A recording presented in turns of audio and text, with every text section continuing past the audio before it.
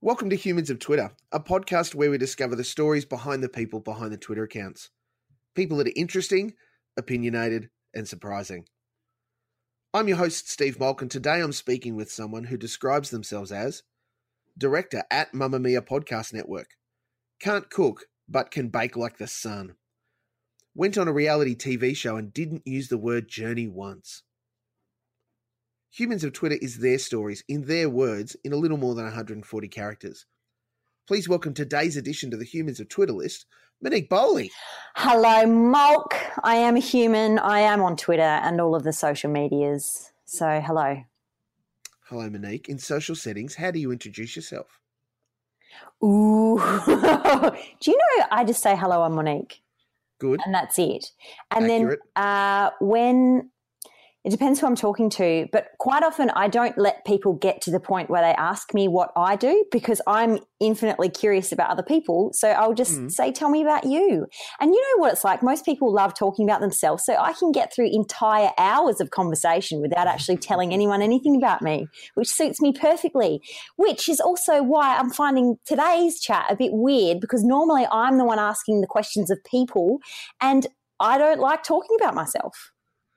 Is that a developed skill or is this a natural reflection of your producer background? I just don't think I'm interesting. Oh, rubbish. And I just find other people far more interesting. But yeah, maybe it is a producer thing. Maybe as I've spent almost 15 years asking people about themselves and trying to get the best stories out of them. So maybe it's that. I sound like a wanker already, don't I? Rubbish. Oh, look, seriously. Everyone, deep breath and out. Yeah. Monique, you're an excellent person, and that's only a small part of why I wanted to have a chat with you. All right, let's chat. So what are you passionate about? People, stories, podcasting, baking, cleaning. I'm going through a massive cleaning bent at the moment. Yeah, that's what I'm passionate about. Mainly people, trying to be a better person without being a wanker. Yeah. What does it look like for you to be a better person? What does that mean? I'm a bit of a shit friend and I'd like to be a bit of a better friend to people and I'd like to not be an asshole at work as well. Is that it? Why do you think you're an asshole at work? Because I work in the media and I work for the internet, which is how I described my job the other day to an elderly, like an old cab driver. He was like, "So what do you do, love?" And I was like, "Well," and in my head I was like, "How do I explain podcasting to a taxi driver who just doesn't give a shit, who just wants to talk to me about Malcolm Turnbull?" I was like, "I work on the internet." Yeah. What was the question again? Something about what I do. You go to the internet every day. Yeah. I don't know. Why do you think you're an asshole? Because I get busy and I get snippy and I don't know. This is the thing. I go to work to get work done, right? Sure. Not to make friends, not to sorry, are we allowed to swear on this? Probably not. Not to join the work social club. All of that's fine. But when I'm at work, I'm there to do work and I get paid to do work. So when people want to sidle up to me in the kitchen and stuff and just have a chin wag about their weekend, in my head, I think about all the things I could be doing right then and there, which directly flies in the face of me saying I'm interested in people, doesn't it? Maybe I'm not interested in all people. It could be that you're interested in everybody except the people you work with. They're interesting too, but I don't know. I'm such a people pleaser and I'm also just racked by Catholic guilt every step of my life. I always feel constantly like I'm not doing enough for people. Yeah. That's such a great mix. A people pleaser that is racked with Catholic guilt. Oh, gosh. A people pleaser that hates people. Look, you wouldn't be the first one, Mr. Turnbull. Sorry, Monique. I think that my perception of what you're saying is that you really do dig hearing about people and when your job is so consumed about talking to people and asking them those questions and hearing about their lives, that when it's about getting the stuff done, because it's not always the questions, is it? There is the planning and the meetings and the production and the post and all of the other things. Oh, so much. If my job was just making podcasts, I'd be so happy. It's all the other stuff that completely gets in the way of it all. Strategy. Yes, strategy, social media, just ideas, ideation. That's a big word. What? Yeah. What's ideation? I think it's where you sit in a room and talk about ideas and then you talk about how you'd implement them. So the creation of ideas, ideation. It sounds made up. I think a lot of what the internet does is, I think a lot of what digital media companies do is made up, and they just hope that one day something will stick. Isn't that the theory? That's the theory of life. I think so. How did you come to be a podcast network director? Wow. I was hired by Mamamia about just over a year ago to write for them and to be a senior editor. And at the time they had a podcast that they'd sort of been dabbling in the field and they needed a reboot of it. And I was like, listen, I've got all of this background in radio. Like, why don't you just let me have a crack at it? And I remember Mia Friedman, this was like one of the first times I'd ever met Mia Friedman. And she just looked at me and was just like, who are you? And why are you in my building? And what is this? And I was like, Mia, I've been working in radio since I was like 18, like just let me have a go at it. And she was like, sure, okay, because she's the kind of woman that would just give anyone a go. Yes. And then our one show turned into 8 suddenly within a year. That's it. Yeah. I don't know how it happened. That's excellent job security. It is, isn't it? It is, which is good for me because I have this constant fear of being unemployed because I was working in the media in Adelaide, and jobs in media in Adelaide are very few and far between. And I went through a period where I went away to do the Great Australian Bake Off with Channel 9, and I had to leave my job to do it. And then when I got back, I didn't have a job, and I spent probably almost a year unemployed, and it was like the darkest time of my life. It was really, really hard. And so now I'm just like, if anyone gives me a whiff of a job, I'm like, yes, I'll do it. I'll be there. I'll do it. Here's my 80 hours a week. Here's my 90 hours a week. What else can I do? So when Mia said to me, go forth and create podcasts, I was like, here's a podcast and here's another one. And here I have all the podcasts, and just never fire me, anyone. Because I know that not having a job is the worst. It is the actual worst. Yes, I hear that. And absolutely. I've got all of these friends at the moment, Malk, who are deciding to take a step back from work and just work part-time. What? Yeah. I've got friends that want to go freelance and that want to just work 3 days a week, not because they have children, but just because as a lifestyle choice. And I'm like sickly envious of that and also terrified of doing it. And also I just can't imagine that.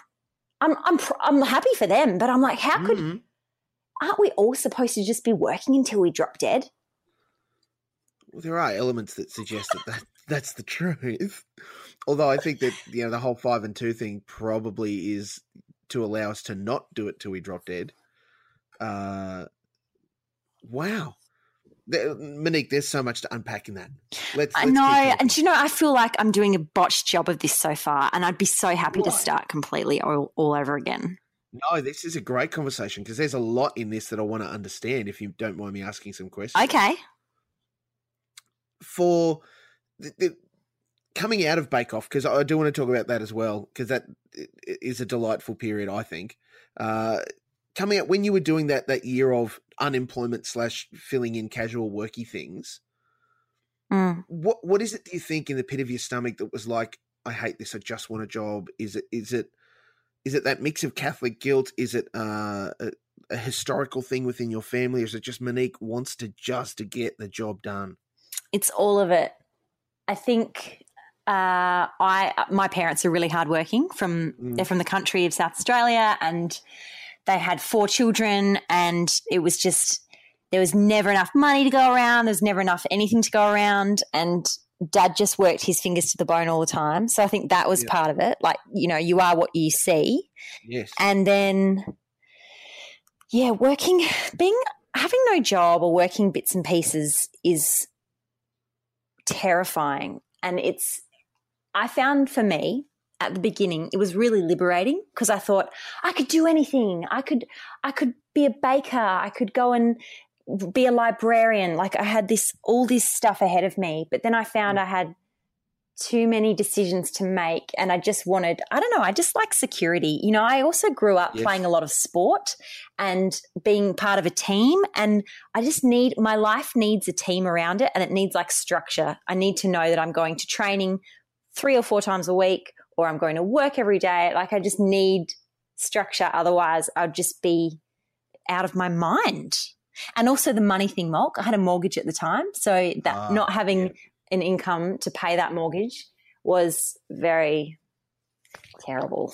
It's very stressful, isn't it? Yeah, it is. How the mortgage is going to get paid, because that's a serious, it's not like, you know, defaulting on a personal loan or a car loan, right? This is the house that I live in that I loved so much I wanted to buy it, and I borrowed a lot of money from the bank for it. Yes. Stressful. It's not America. You can't just walk away and start again. I mean, you can, but the debt follows you here. Yeah. It's crazy. Do you have a team in your personal, private, not work life that you lean on in the same way? In my not work life? Yes, you're outside of the work hours minutes that you have. Yes, my people. Well, I don't at the moment. I'm trying to build one in Melbourne because I had one in Adelaide.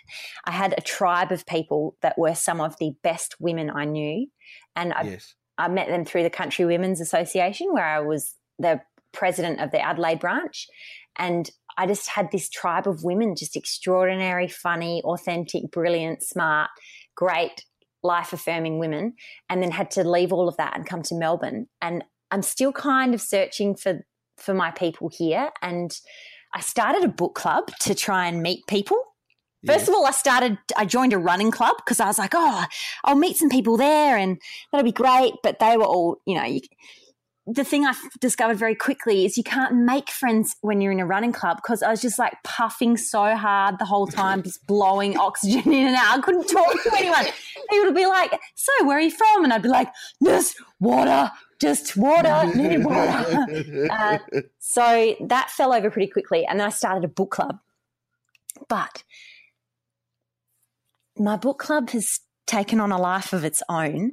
And I started it just for the reason that we could just like not really read the book, just get together, talk about the book for 5 minutes, and then drink wine and have a chat about what's on TV and what's going on in people's lives. But this book club's kind of turned into a very sort of academic think piece every month about the novel. And I would suggest books that had been on Oprah's book club, you know, like easy to read, and they'd be poo-pooed. So now the people that are in my book club have recruited all of their friends who are like-minded sort of academics and things. So now the book club is just, it's like going back to uni and being in a tutorial where I don't understand a single word and I just want to read an Oprah's book club selection. What's wrong with that?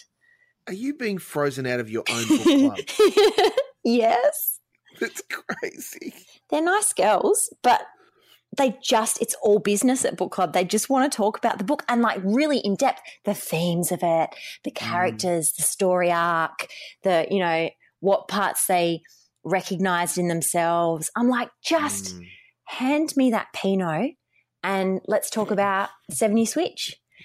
But no, they don't want to. So maybe and then there's this awkward situation of, do I just leave the book club that I started, or do I just wait it out? And because I am a people pleaser, I will probably still be in that book club.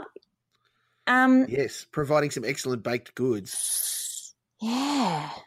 Do I start a new book club? Tricky. Or you start a TV club. Here's the problem with that. I don't watch any TV. I don't. Well, my suggestions are right. That's all I've got. I can't talk to I can't tell you that, can I? That I don't watch TV. You are No, you are Mr. TV. I know that people don't watch TV, whoever those three people are. I found one of them today. That's fine, Monique. I know that people don't do it. I'm just not that into, like, I come to work in the morning and everyone's like, oh, I binge watched the entire season 11 of Nashville. And I'm like, where do you get this time? Where does it, how do you, why? Tell me your secrets. Yeah. But it's a choice for someone like you who's so highly motivated and so oriented around pleasing people and those sorts of things. Spending time watching even 3 or 4 hours of a TV show is something that doesn't press Monique's buttons, from what I'm understanding. I'm just not into it. And about a month ago, I did a month of radical honesty. At the start of this year, I spent an entire month of my life just being radically honest with everyone. I had this moment at work where How many friends don't you have now? I know, it was terrible. It was a bad thing to do, and I do not recommend anyone do it. And I just had this moment at work where I had to say to everyone, please stop asking me about TV. I don't watch it. And to be honest, I don't like watching it. And it was like I'd done a big shit on the table. Like I work in a media company where we write stories about this kind of stuff all the time. But I mean, I'll watch things for work purposes, but just not that into TV, which is odd because I've been on a TV show, which I really enjoyed. And in fact, I'd really like to be a TV producer. I'm a mess. Oh, Monique, look, my advice to you is don't go down the TV production path. It's a soulless, horrible. You have to check so much of yourself at the door. Unless you get into some sort of wonderfully uplifting TV program like, Long Lost Family or whatever, and then it's all, bunnies and rainbows and unicorns. Everything else is just, wow. What do you mean soulless? How? Well, you mean it's not real? You know that TV producers are just there to get the job done, right? Yeah. Yeah. So am I. That's my modus operandi. Everything I do in life is just to get the job done. Yeah, but getting the job done in a TV context means that they don't care about the talent or they care about the talent. I apologize. So if we talk about the hosts and the expensive talent, they care about them. They don't care about the rest of you little snippy little people that are just here to try to think you're the next Master Chef. You just do as you're told and you'll turn up when you do it. Cook now, damn it. I know. During Bake Off, I did think that so many times. I thought, why do they even bother actually getting regular Australians to audition for these shows? Why don't they just get actors? Because they just put you in you're all playing a role anyway. Why do they bother with actual humans? It's weird. You're fitting a checklist. Before we talk about Bake Off, I do want to ask another suggestion. Why have you not then joined the CWA in Melbourne? I haven't had time, to be perfectly honest. There's a lot of stuff I want to do in Melbourne that I haven't had time to do, which is because I'm working harder now than I've ever worked in my entire life. And I'm leaning in, Molk. I'm leaning in. And people shame me for it actually quite a bit, which I find really interesting. Like, people always say to me, oh, stop working so hard and just take some time for yourself. And I think, but I actually really enjoy working hard. Is that a dirty thing to say? In part, it sounds like it, in that Australian culture is, get in, work happens, go home and enjoy life. It's not a common occurrence in the current Australian vernacular to be someone who loves work so much that they're going to do. People feel that you're making them look bad because you're working so hard. But it's not about them. It's them. Yeah. Okay. It's all about them. No, totally. I'm quite addicted to work, I think. Well, all addictions are something that need to be measured, though, correct? Yeah. So being addicted to work can have its positive outcomes and have its negative outcomes. Yeah, it turns you into an asshole. My family hate me. Gosh. My dog hates me. My family hate me. My partner hates me. But, hey, I'm making someone a lot of money, so... You're getting the job done, yes. Yeah. You're in a unique position. No, I don't think anybody else in Australia has the job of producing a bunch of podcasts every week, and that's their entire job. I know it's not bad, hey. It's pretty good. Can't complain. I know lots of podcasters on the internet, particularly in one specific Facebook group, that are very jealous. Really? The people that are jealous just see the end result. They don't see all of the strategy, the ideation, the planning, all of the things that go on behind the scenes to allow you to just produce podcasts. I know. It's funny because my dad said to me the other day, how long does it take you to do one episode of Mamma Mia Out Loud, which is sort of our flagship show? It goes through about between 45 to an hour every week. And I said, I reckon probably 8 to 9 hours for that one show. And he was gobsmacked. And this is the perception that people have about podcasting, is that you just sit down, you plonk down in front of a microphone and just have a chat. And that's what we want it to sound like, but it's very much not that at all. Like you said, so much ideation and production and editing. And there's a lot of stuff that we do in the shows that don't make it to the final cut. You know, I cut big chunks out, put them aside for a rainy day, or just stuff doesn't work and we dump it. So sometimes we'll end up with a 2-hour show that gets cut down to 45 to an hour, which creates a hell of a lot more work for me. I really should stop doing that. But it means you get a good show at the end of it. Oh, it does, nice and tight. And that, in the broader sense, from an amateur podcasting perspective, is really uncommon. To do light, bright and tight? Yes.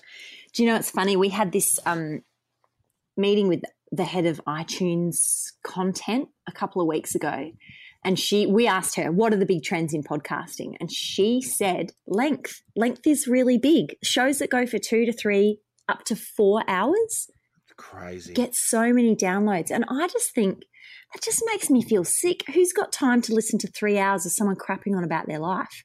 I'm all about shorter shows, and I keep trying to drum into everyone at Mamma Mia, like, you've got to be educating, entertaining, or engaging people. If not, like, no one wants to hear your boring story about your garden or what you did with your friends and how drunk you got. Like, you've got to give people something when they're listening. What value are you giving to the listener? So, and people always ask me what makes a good podcast, and just don't be boring is what I say. Don't be boring, and think about your listener. Don't think about yourself when you do it. Think about what people are going to get out of it. But yeah, length. I can't cope with 2-hour podcasts. You just got to break them up. I think 30 minutes is a good time for a podcast, because that's it's a good exercise time. It's a good commute time. But having said that, none of our podcasts are 30 minutes. I try, but yeah. What do you think? Oh, well, that's the aim for Humans of Twitter, is to get that 35 sort of minute conversation. Now, I will offer, of late, it has been stretching to 40 something, nearly 50. Do you notice a decrease in downloads when it does?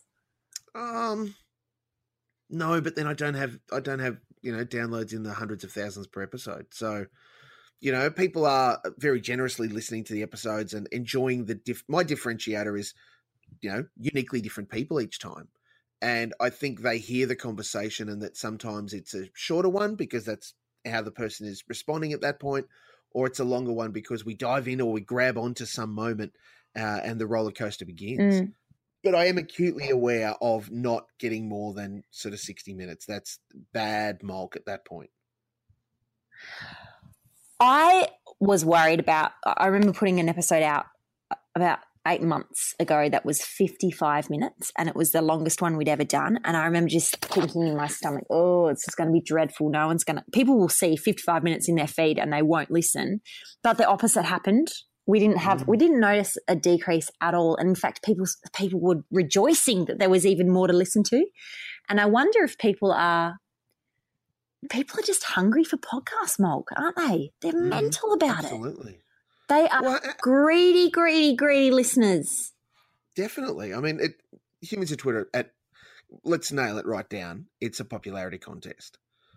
People are going to tune in. And because you also get not just the subscribers, but people who are friends or followers or fans of that person. And when you drop that episode, if they promote and share it, then I'll get one-time listeners from that person that may or may not convert. And that's totally fine. That's the end result. But the flip is that you look at something like let's take Willosophy, Will Anderson's conversational podcast that isn't necessarily about comedy and more about his subjects. He just dropped a 2 and a something hour one with Osher Ginsberg that is an incredible conversation that is 2 and a bit hours long. Yeah. Like, you've got, for some people that's one sitting, for some that's 2 or 3. But they still come back. That's the benefit of it. You can pause it, and when you come back, Will and Osher are still talking. That's true. I mean, people listen to audiobooks, don't they? People lap them up, and they're 57 hours. Oh, yes. No one's going to listen to this episode, and my humble apologies in advance for that. Just drop it on Easter Sunday when everyone's busy doing other stuff. That is complete rubbish. I know of at least 2 people. One of them is named Michael, who will absolutely download and listen to this. Can we talk about Bake Off? Is that okay? If you want. Do you know, I'm so desperate to talk more about podcasts because no one understands it, Mulk. And then I spend my entire days trying to convince people of the benefits of it. And now I'm talking to someone that understands the benefits of it. Let's talk more about it. Okay, well, let's talk more about it. Do you find in your role with Mamamia that you have to continually educate people, even that you work with, about podcasts and why they're great? Oh, God, yeah. God, yeah. I don't think people are only still coming around to it now, which is infinitely frustrating. But the part that I like the most is that when people get on board with them, they become evangelical about it. And then people say to me constantly, I'll never go back to commercial radio. I will never go back to what I was listening to before. I'm addicted. And then it becomes this self-fulfilling just roller coaster of what are you listening to? Have you heard this? It's brilliant. And I don't want to speak ill of commercial radio because I cut my teeth on it, but I listened the other morning to one of the breakfast shows in Melbourne and I was gobsmacked at how terrible it was. Yep. I was like, but where is the part that benefits me as a listener? It wasn't there. It was just 90 seconds of just crapping on. And then 18 ads and then a song. Yeah, I was like, Taylor Swift song. I was like, oh, that's right. That's why people are listening to podcasts. Ooh, bitchy. Well, it's not unreasonable. And I am always perplexed and interested by when, said breakfast shows or whatever, they deliver their podcast of their show, which is all of those 90-second bits cut and dropped. Take all the ads out, take the music out, just distilled down to the things that they said. Some shows do that really well. Like I think Hamish and Andy in their podcast world are smart because they write links and deliver stuff and see it as a separate or an extension of their show. And then you just get the shows go, here's our podcast, and it's just Flapper and the Who and the things that they said this morning. Who cares?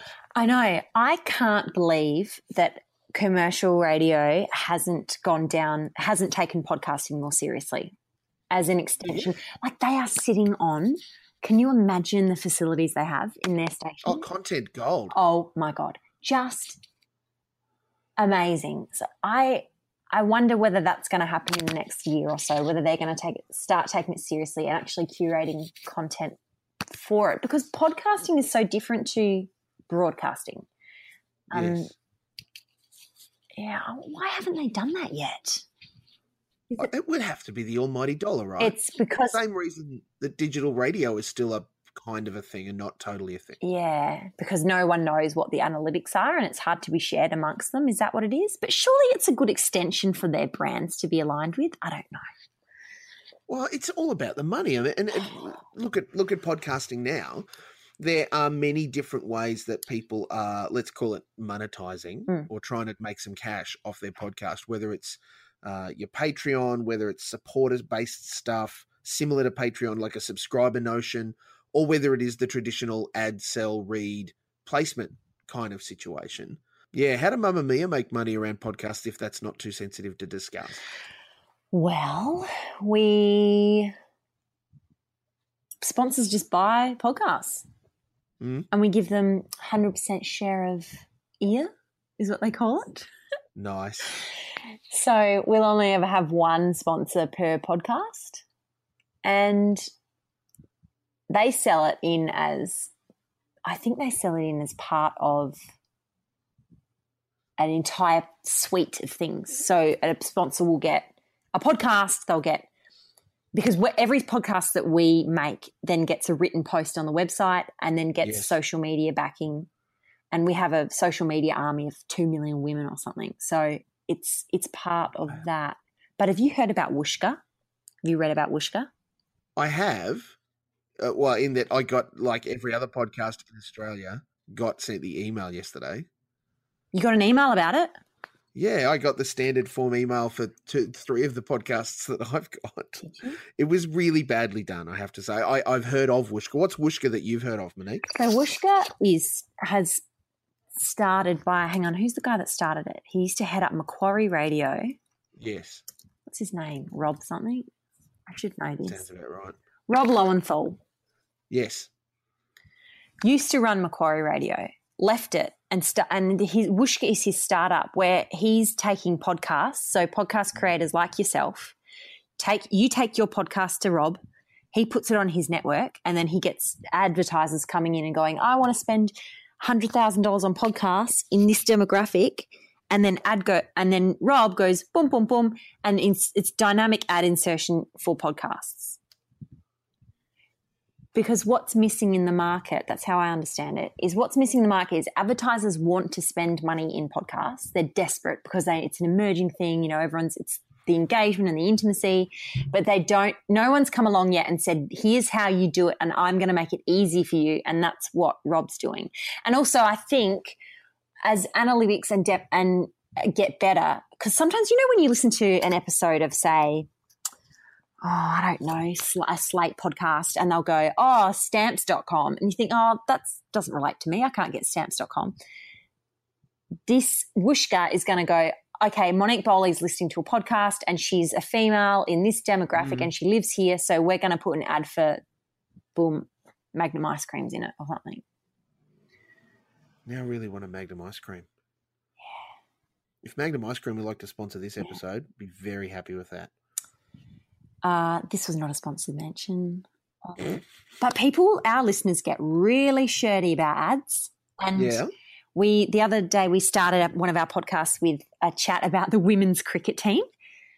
Just like an off the cuff, conversation about the women's cricket. And someone wrote in saying, I think it's disgusting that you don't delineate your advertising from your sponsored content from normal content, and I feel cheated.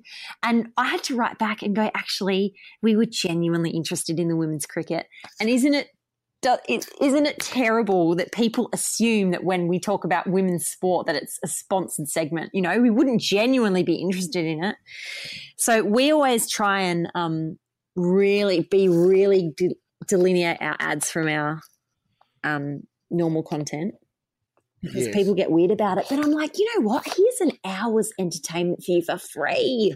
Like people could be charging for podcasts, but they're not. So it's an interesting situation, isn't it? Because podcasts, at the very core of it, is something that we have done for free and put on the internet and have built up an audience, big or small, people that love to hear it, want to hear more of it, keen, invested. You've built a small community, well, large community in some cases. And to help perpetuate that, some people have gone, for me to do this more regularly or even as regularly as I do it, I need some cash to make that happen. I don't think on the whole people are overly stressed about that. The thing that starts to transform is how we make the money out of that. And that's where your subscription process or your Patreon, people are happy because I don't have to, but there's other benefits to me, and it's not an ad per se, versus some people are like, well, yeah, I don't care. Drop ads in. That's fine. I can just press the little 15-second skip thing and get through it, and I'm back to my show, or I can listen to it if I'm interested. It's like TV. You know, ads exist on TV. We're used to that. I can now skip past them, or I can watch them. That's my choice as a consumer. I wonder if it's because people feel this unnatural level of engagement and intimacy with their hosts. And then suddenly when you're putting a sell on someone, it can be a bit awkward. You know, it's like having that friend that you think you're friends with, and then suddenly they start to sell you Amway or New Ways or I think that's it. You've nailed it. We're sitting at a table, we're having a conversation, and the listener is the third, fourth, fifth person in that chat, and it feels intimate because it's in their ears and in their head. And then when the ad read appears or the conversation about the sponsored content thing happens, it can sometimes, not always, feel a bit icky. Yeah. People will get used to it. Yeah. Well, that's it. If podcasting had started like that with ads and those sorts of things, then I think it would just be an accepted thing, right? We have ads on radio, we have ads on TV. Not every podcast, lots of podcasts don't have ads. So, yeah, it's a warm up. I mean, Mamma Mia have the benefit though, as a flip side. Talking about the Whooshkaa advertising thing, you mentioned that ads for Mamma Mia come out of a broader deal. Mamma Mia have salespeople that are selling to. It's not like Malk's going, hey, company B, would you like to put your widgets? I can sell your widgets on my podcast. Would you like to sell me? I'd sell widgets. Help. Give me money. Exactly. We've got people that know how to do it.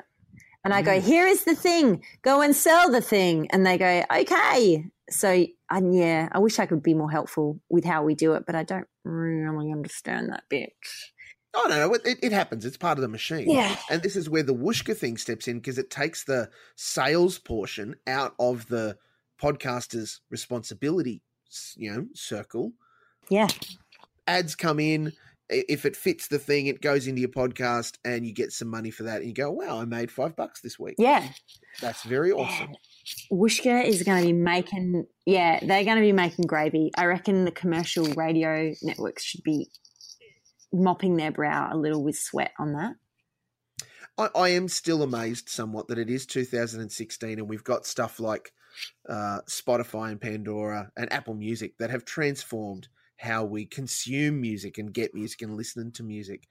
And I know that the car is almost the last bastion of the radio. Taxis are what is keeping AM Talkback alive. But we could step way beyond that. And that transformation is long overdue, don't you think? For cars to get podcasts in them? No, just for the fact that radio is still this something. It's not too different to what it was when it first started. People talking with some ads and some music and off we go. And we're still doing that in 2016 and we haven't really changed that approach. I know. It's weird, isn't it? Is radio the newspaper? Is it going down that same path of the heritage media? Or will it just be the great stayer? I mean, they always said that TV would kill radio and that never happened. I think radio's advantage will be in talkback. I think that's still really important. Yeah, you can't do talkback podcasts. No, you can't. I've thought about it many times. If only we could. Yeah. It's the end of, and we are now in the death throes, the flailing death throes of print newspaper media. As much as those around it like to say, oh, but I'm not saying newspapers are dead, just their transformation from printed form to the online consumption form is hastening. The talk of by the end of 2016, the Fairfax Press will only print physical copies on the weekends is something that had long been talked about, but for it to be actually really happening means that I think that is the beginning of the end for some of the traditional media deliveries, and I think that can only impact radio. I don't understand how they can afford to pay breakfast hosts $1 million plus a year. Oh my God. I think about that all the time. How much did they pay Hamish and Andy? Oh, it's ludicrous amounts of money. I'm Googling it. I have a feeling it is in multiple millions, but it was a multiple year deal. I think that they are a bit of a special case.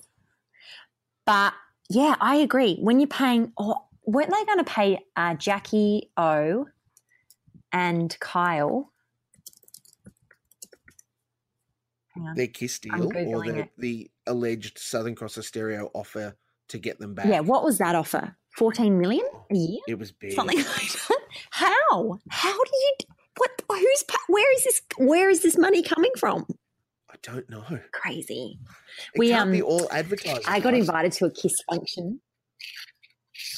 It's got to be. But I went to a KISS function a couple of, it was a Justin Bieber function. That's right. Oh, Justin Bieber went to their rooftop and I got invited and I went along and it was laid on so thick. It was like drinks and food and Bieber and like just in these beautiful, beautiful offices in the center of Melbourne. And I was just in my head just thinking where's all this money coming from? And how can I get some of it? Like we just at Mamma Mia, we do things on the smell of an oily rag. It's like our studio is falling to pieces. It's just we just make do and mend everything that we do. Like we have such a startup mentality to just walk into these palatial radio studios just makes my mouth get all like I just get all this saliva in my mouth and think, wow. Imagine working there every day. Yes. But that's the thing. I think they become numb to it. The people that do work in these incredible, particularly FM radio stations, they go in and they just see it and that's the accepted norm. So if they go to another one and it's not that, why would I want to go to that? Yeah. Do you think that this is an interesting chat? I do. Always in my head, whenever I have conversations with people, I always think, how could we make this more interesting? It's a really terrible fault of mine. When people, even in social settings, when people will tell me a story, I'll think, oh, you should have opened with that line and you should, like I self-edit in my head. Mm. I don't know. I think this is only interesting to people that are into podcasting, maybe. Conveniently enough, which will be a lot of people because this is a podcast. Good. True. But I'm down with that. All of those things are good. What are you listening to at the moment? Podcast. What are you obsessed with? What's the one show that drops in your feed and you go, yes? Look, I will shamelessly say I am fairly addicted to The Dollop and to Michelle Laurie's Nitty Gritty Committee. She always amazes me, that lady. She's so good. Goodness me. She gives me funny feelings in my tummy when I listen to her interview people. She's unbelievable. She's really, really good. She's what I want to be when I grow up. Is she? Do you know who I want to be? Who? Charlie Pickering. Nice. I think The Weekly, for someone that doesn't watch TV, is the best show on Australian TV at the moment.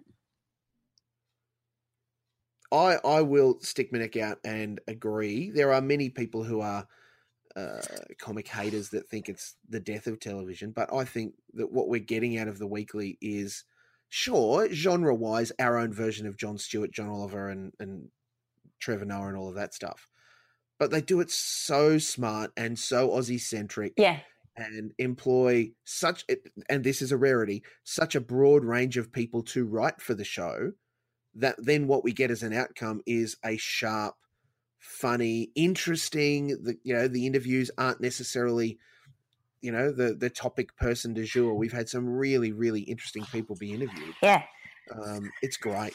And just the way that they, Kitty Flanagan, oh my God, the biggest girl crush. She's unbelievable. But the way that Tom Gleeson will get people on for hard chat and just make it all about him and just barely get a word out of he had Carl Stefanovic on and Carl barely said 2 words and I was just like, yes. I love that show.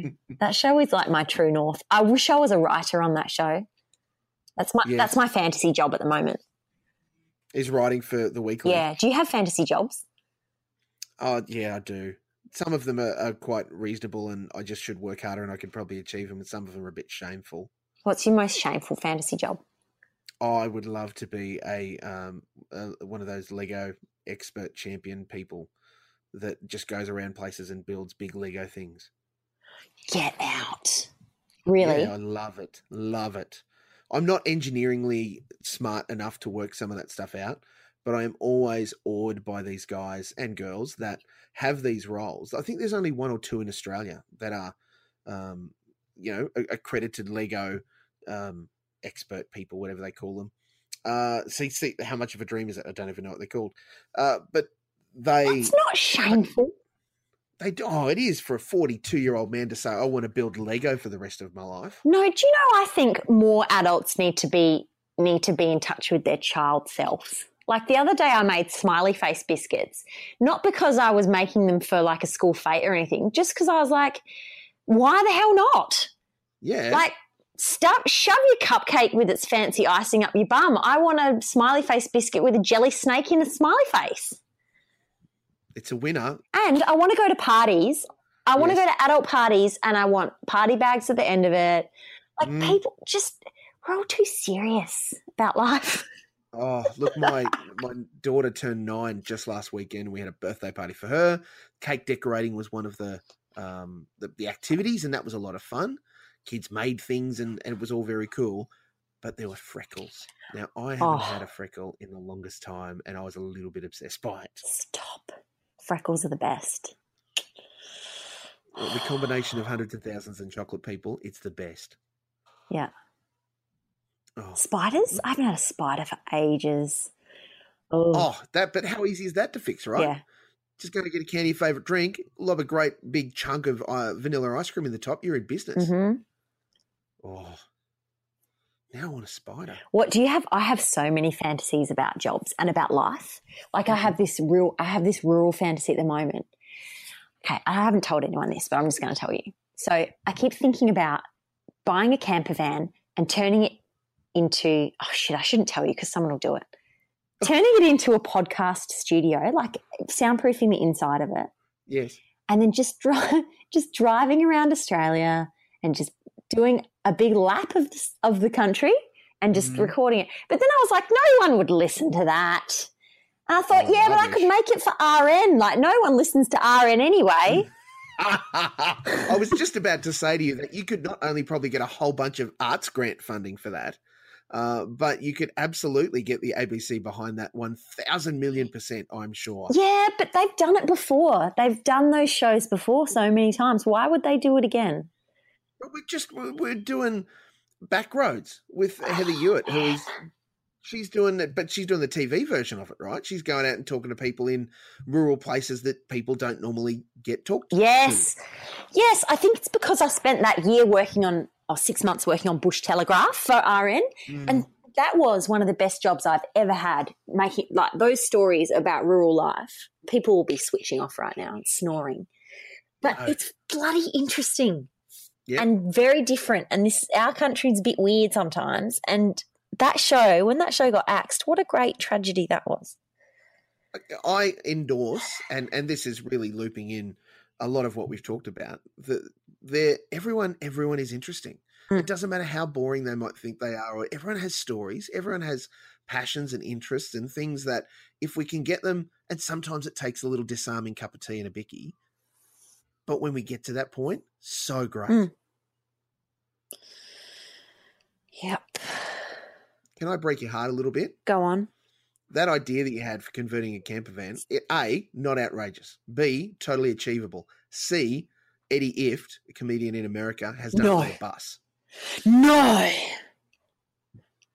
And did he live in it? I don't know that he's lived in it. I think it's I will go to comedy festivals, I will go to podcast festivals and pull up the pod bus. Yeah. And he crowdfunded the conversion of the bus. He bought the bus and people went, yeah, I'm in on this. Here's some money. Go for it. Oh, that's great. So it exists. That's so great. Do you know, though, that doesn't perturb me at all, Molk, because I don't think there are any new ideas. Like everything's already all been thought of.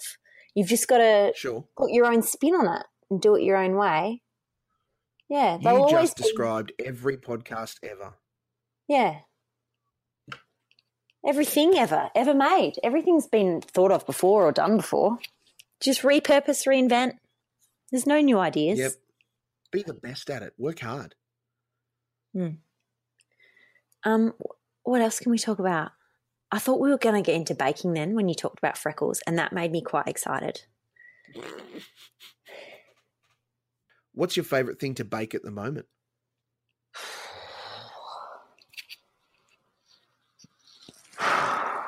God. Cake. Always cake. But a specific kind of cake? Sponge, mud, red velvet? Look, it sounds boring, but I'm going through a bit of a banana cake phase because, I'll tell you why, I have about 80 recipes for banana cake in my cupboards. 80. And I'm yet to find the one that really knocks it on the head. And all of them are quite vastly different. Some use baking soda, some powder, some use, I've got one with like glucose syrup, some with brown sugar, raw sugar, caster sugar. Like it just, it goes on and on. Some have 2 bananas, some 3, some 2 eggs, some 1 egg. Like it's just, there needs to be a standard perfect banana cake recipe, and I'm yet to find it. And when I do, I shall let you know. The thing for a good banana cake for mine in consumption is it has to be moist but not drippy, and certainly not dry around the edges, right? It's got to maintain a consistency of the crumb, if I can say that. You're right on it there. And the other thing, do you know what helps with that? I've started putting yogurt in my cakes, and it really adds so much to it. Yeah. I'm really into yogurt in cakes. Yeah. Are you a cream cheese icing man or a lemon icing man, or controversially a chocolate icing man? Yeah, I am a big fan of the lemon icing with the banana cake. Chocolate, not so much. I know. And okay, here's controversy for you. Are you round or log? Oh, I'm not discriminatory when it comes to shape. Oh, really? Which is part of my problem, because although I do like a good ring cake, if for no other reason than the amount of icing that dribbles down the inside of the ring. Yes. On your piece. It's like extra icing. It's the best. Yeah, good point. I think round banana cakes should be banished. I think they're un-Australian. I think the Royal Adelaide Show would agree with me. They call only... It's called banana bread otherwise, isn't it? You don't have round bread.